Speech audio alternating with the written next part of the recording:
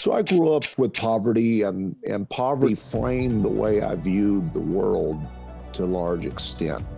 Wow, that's quite a statement right there. So really, poverty is almost a way of thinking before it's a reality then. It is.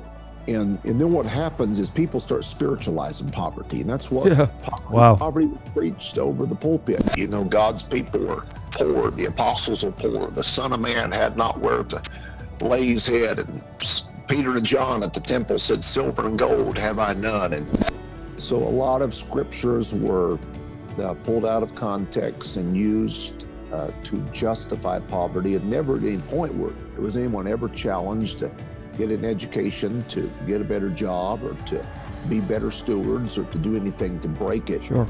Let's accept it, let's spiritualize it, and let's wear our poverty on our sleeve as a badge of honor and a badge of our spirituality. Yeah. So there was a lot of that in the church contexts in which I grew up.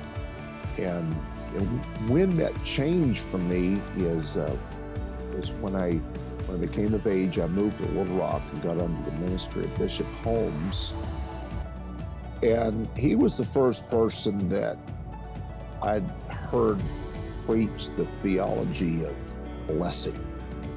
And he talked a lot about the blessings of God, getting in the flow of blessing. And I could remember on many occasions the first few months of being under his leadership, sitting on the pew and mentally resisting what he preached about. And because it's not supposed to be that way. God's people aren't supposed to be blessed. And if somebody is wealthy, there's got to be something wrong with that person, because doesn't the Bible say that wealth is bad? Doesn't the Bible say that if you're wealthy, you'll be lost? Well, and the rich man is always used, I shouldn't say always, but the rich man was used a few times in a very negative connotation. Indeed he was. So you don't want to be a rich guy, right?